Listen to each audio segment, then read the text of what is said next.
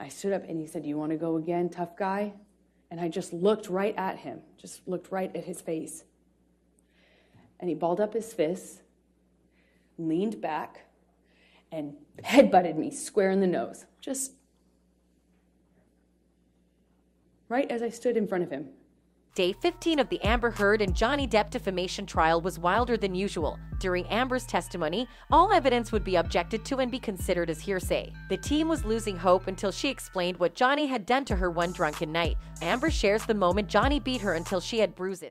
And I don't know how many times he just hit me over and over and over again, and I got really still with him holding me down, punching me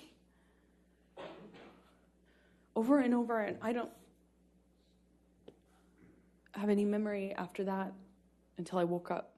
She claims that chunks of hair were also pulled out. She lost all memory about that night. She said, but while she was saying that, Johnny just kept shaking his head in disbelief, as if saying, "This isn't happening to me right now." He even smirked a little, knowing that this is a complete lie. She also claimed that one of the pieces of evidence was a broken bottle which Johnny tried to put inside her. Johnny kept looking back and forth at the screen and his lawyers. He seemed really pissed that she was saying that, and the rest of his team looked like they were too stunned to speak. It is where Johnny slammed the end of a bottle into the wall while holding me up against it.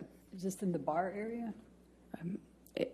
This happened in 2 rooms, so it's hard to tell. After that, they showed evidence of Amber being hurt, but when you look closely, there are no bruises at all. Her face is clear and she had a busted lip that could easily be faked. Amber was looking at the jury all that time, as if trying to convince them it was real. The allegations continued and Johnny's team were in hysterics. His hand landing on the back of my shoulder neck area, I remember trying to get him off of me. This time, it was when Johnny would nod off and spill wine on Amber's pants. She claimed that this happened thrice already and she had to ask help from his son, Jack, because he was embarrassed. Spilling it all over me, and third, he's spilling it because he's nodding off, is what I assume. So I kind of say this in a pointed way at Jack, thanking him for offering. And I get up, go to the closet.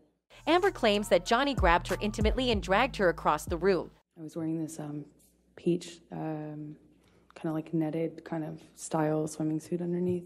That's what I had on from the waist down, and he just shoved his fingers inside me, but through my bathing suit. He didn't like move my bathing suit out of the way. If you observe Johnny and Amber's past testimonies, he would never look up and just scribbled notes. Today was different.